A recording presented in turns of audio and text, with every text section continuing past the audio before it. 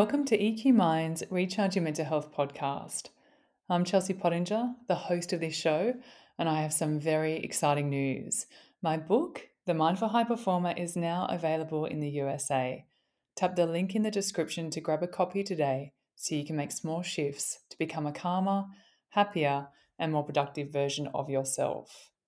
Today, I'm very excited to be joined by best friends Lise and Sarah, a powerful and funny duo with infectious personalities. After meeting in their 30s, their extraordinary chemistry and genuine friendship landed the pair local and national radio shows with Australia's largest media network, Southern Cross Austereo, as Those Two Girls. In 2020, Lise and Sarah launched 40, a podcast for the middle years, which was downloaded more than 2.5 million times. And in 2022, their first book, 40 Favours the Brave, was published. They currently present and produce a weekly podcast, The Lise and Sarah Show, as well as getting creative with other projects such as Disco Club and the Friendship Project. As sought-after presenters, podcasters, authors, and mothers, Lise and Sarah speak openly and honestly as we discuss forming bravery and self-confidence, setting boundaries, and learning how to say no, and what they do to protect their mental health. Let's get started. Lise and Sarah, I am absolutely thrilled to have you today on the EQ Minds podcast. Thanks for coming on my show. Thanks for having us. So your story is a great one. You know, you met each other back in your 30s. You formed this obviously fantastic bond and then blasted onto the Australian media scene in 2017. And you have this incredible and hilarious podcast, 40, which I literally bend over and herniate myself when I'm listening to you too, when I'm walking around listening to your podcast. And you've also just written a book, 40 Favours the Brave. And so I thought we could start kind of how you met and a little bit about your story, please.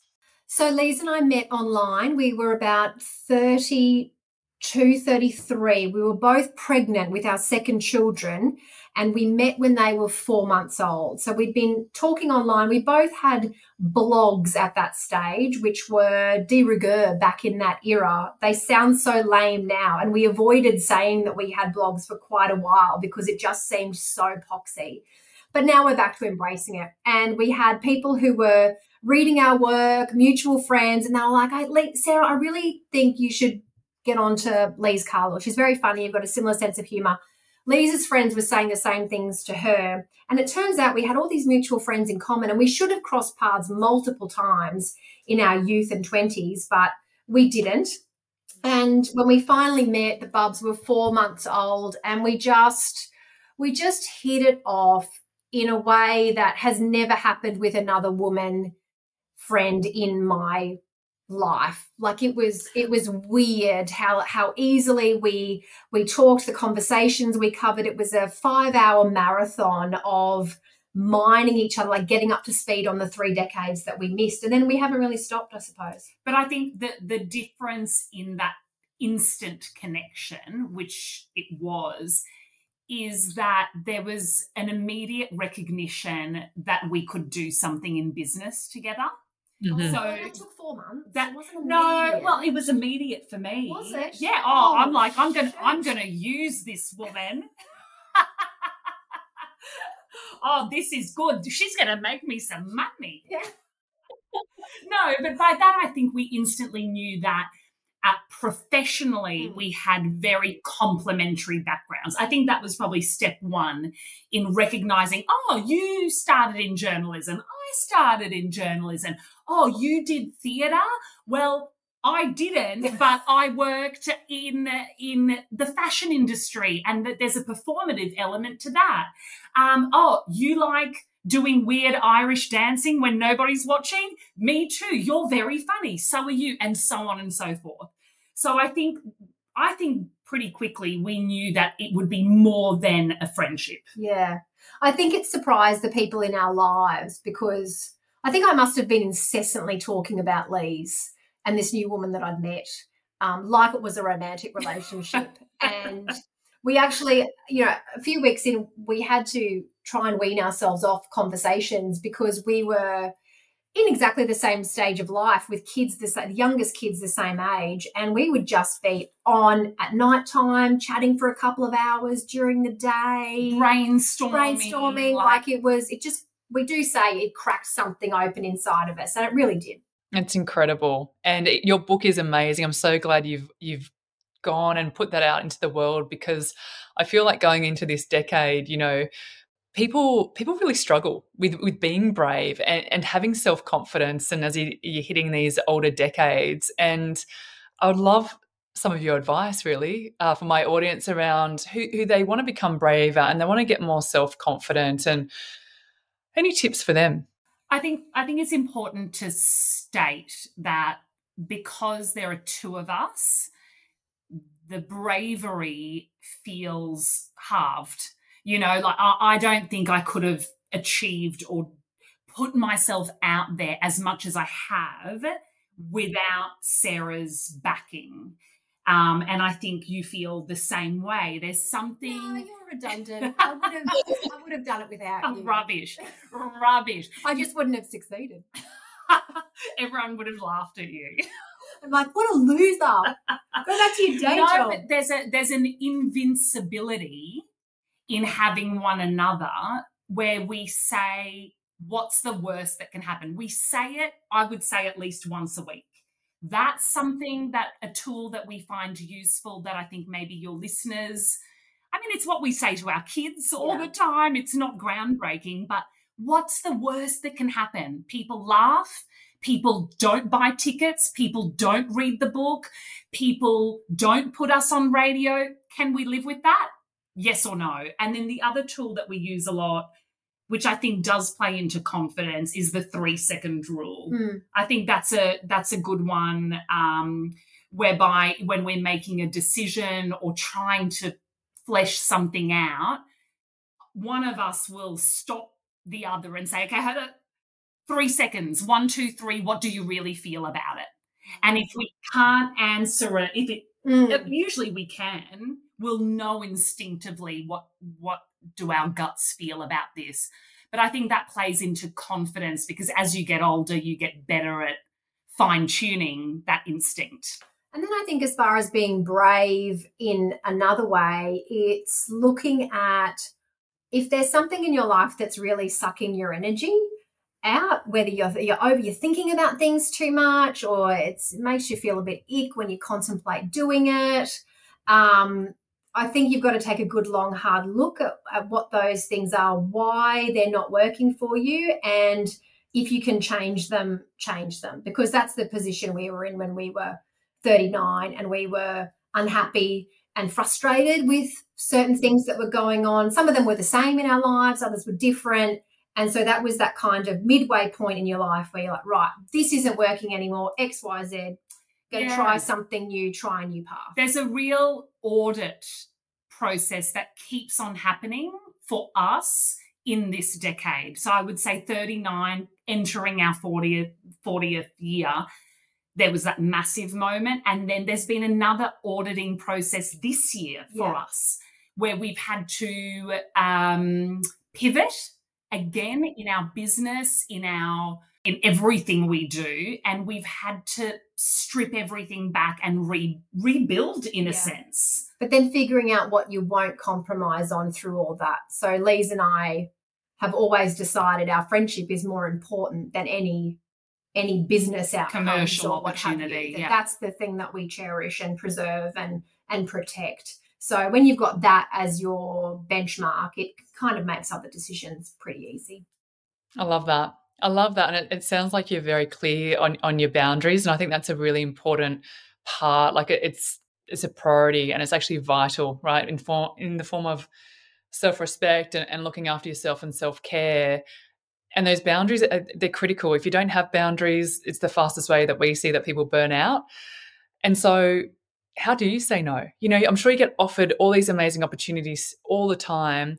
How do you say no to those? What are some of your boundaries that you have in your life? Well, I think we've figured out what the boundaries are the hard way. So going back to what Sarah said before, when we were 39, we were in jobs that on paper were everything we dreamed of.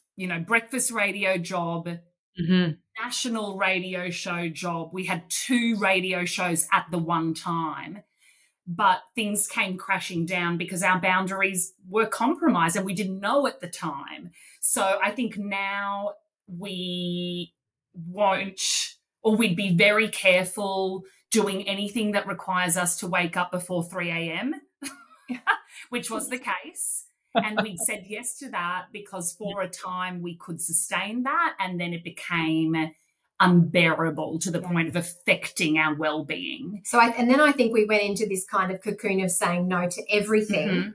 And it's probably only been in the last 5 months that I think we've flipped it and are back to saying yes to other things. I think there's a lot of family stuff make up our boundaries.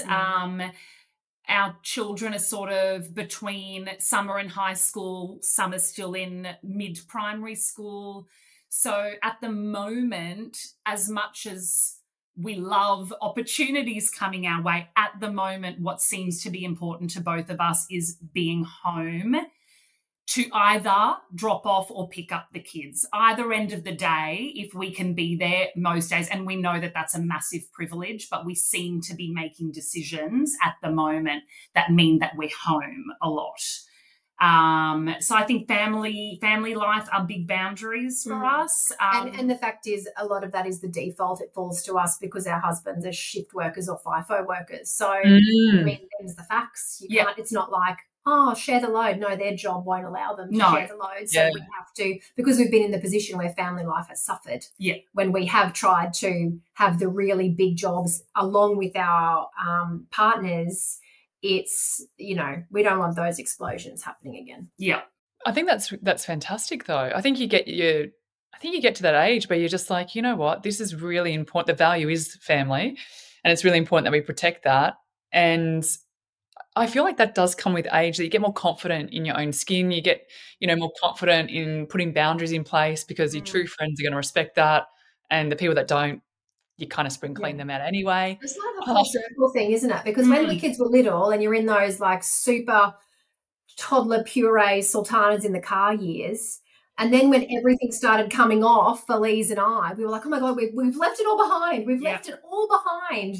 And then it's like, you get all the signs that like you actually can't leave that behind yet. You've got to circle back, and now we are more present, I suppose. And that sounds really naff because also one of our boundaries was never banging on about being mothers.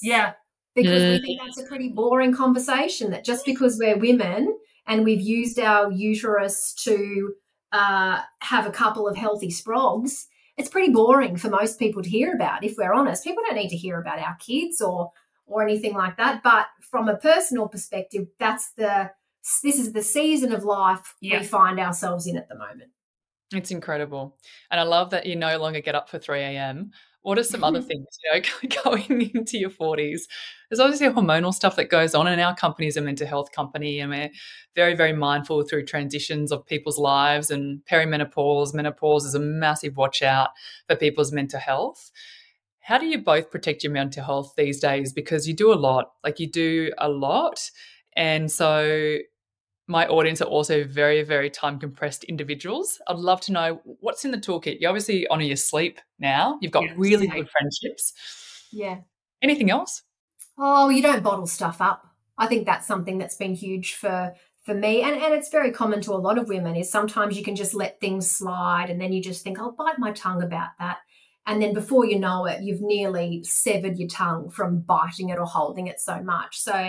And that's when I think you can really overthink things and get resentful. So for me, I just whinge all the time now, and it's so freeing.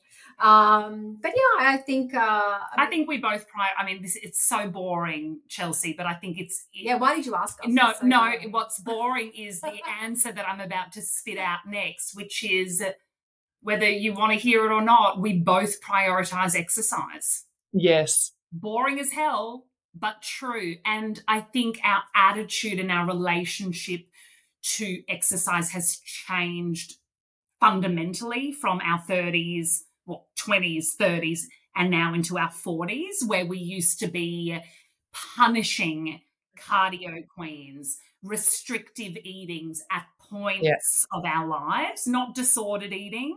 Wouldn't go as far as that, but when we're 80s and 90s babies, everyone and we was were on a diet, weren't they? Yep. So having to undo those, just that way of thinking, I think we've achieved it in our 40s. We both move 4 to 5 times a week. In whatever capacity that is. Sometimes it's a gentle walk. Sarah's training for a half marathon, so at the moment for her, there's nothing gentle about it. It's a big thing to say, but I just haven't gotten around to it. And this time I've been okay with it. And I've spoken to my friends, because there's been points where I'm like, why did I sign up for this stupid thing? I want to punch myself in the head. Why do I do this in term 4? Because October to December is always just fraught and crazy. And then I thought, you know what? If you need to walk it, you walk it. So what? You're not going to win it anyway, mate. Absolutely. Setting ourselves to such high standards, but just moving every day or nearly every day is really great. And then I would say, I think I've just come back from a weekend away with girlfriends from high school. And I would say that now in my 40s, I am paying attention to the things that I delight in. And they can be tiny little things. I know for a fact that if I have a mug of Nescafe in the morning, preferably with my husband if he's home from a shift, that is a tiny little moment in my day that I look forward to when I go to sleep the night before, just knowing we're going to have a cup of Nescafe together. Even if we're still running around doing lunch, that's just something that's really important to me. Or, taking time out with old friends that are still true friends, walking on the beach, dancing. I posted a really embarrassing video the other day to our social media, documenting me learning a Britney Spears choreography from 1998, because I'm like, I've always wanted to know how to do that dance. And this is the most embarrassing thing, but it makes me happy. So who cares? And I think taking moments like that to recognize, when do I feel my best? Even if it's not fancy or, I think that's great coming into your middle years. But I think that's beautiful. And I think that's why I connect so well with your podcast and your book. And I think that's why our audience loves you as well, because you're so honest and real and raw, and you just say it how it is. You talk about everything that we're thinking about, and I love it. Your book, 40 Favors the Brave. Look, if our audience, they want to know more, where to find you, what to do, where do we send them? Well, we would welcome them with open arms. They sound like our kind of people.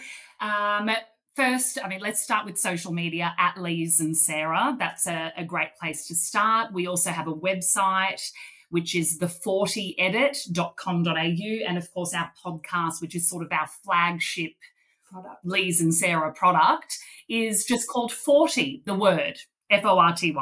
Incredible. Thank you so much. Thanks so much for coming on our show today. Really appreciate it. Thanks for asking us. A lovely conversation. This podcast and the information contained therein is made available for educational purposes only and is not intended to provide medical advice. This information should not be used as a substitute for competent medical advice from a licensed specialist, doctor, or psychologist. Thank you.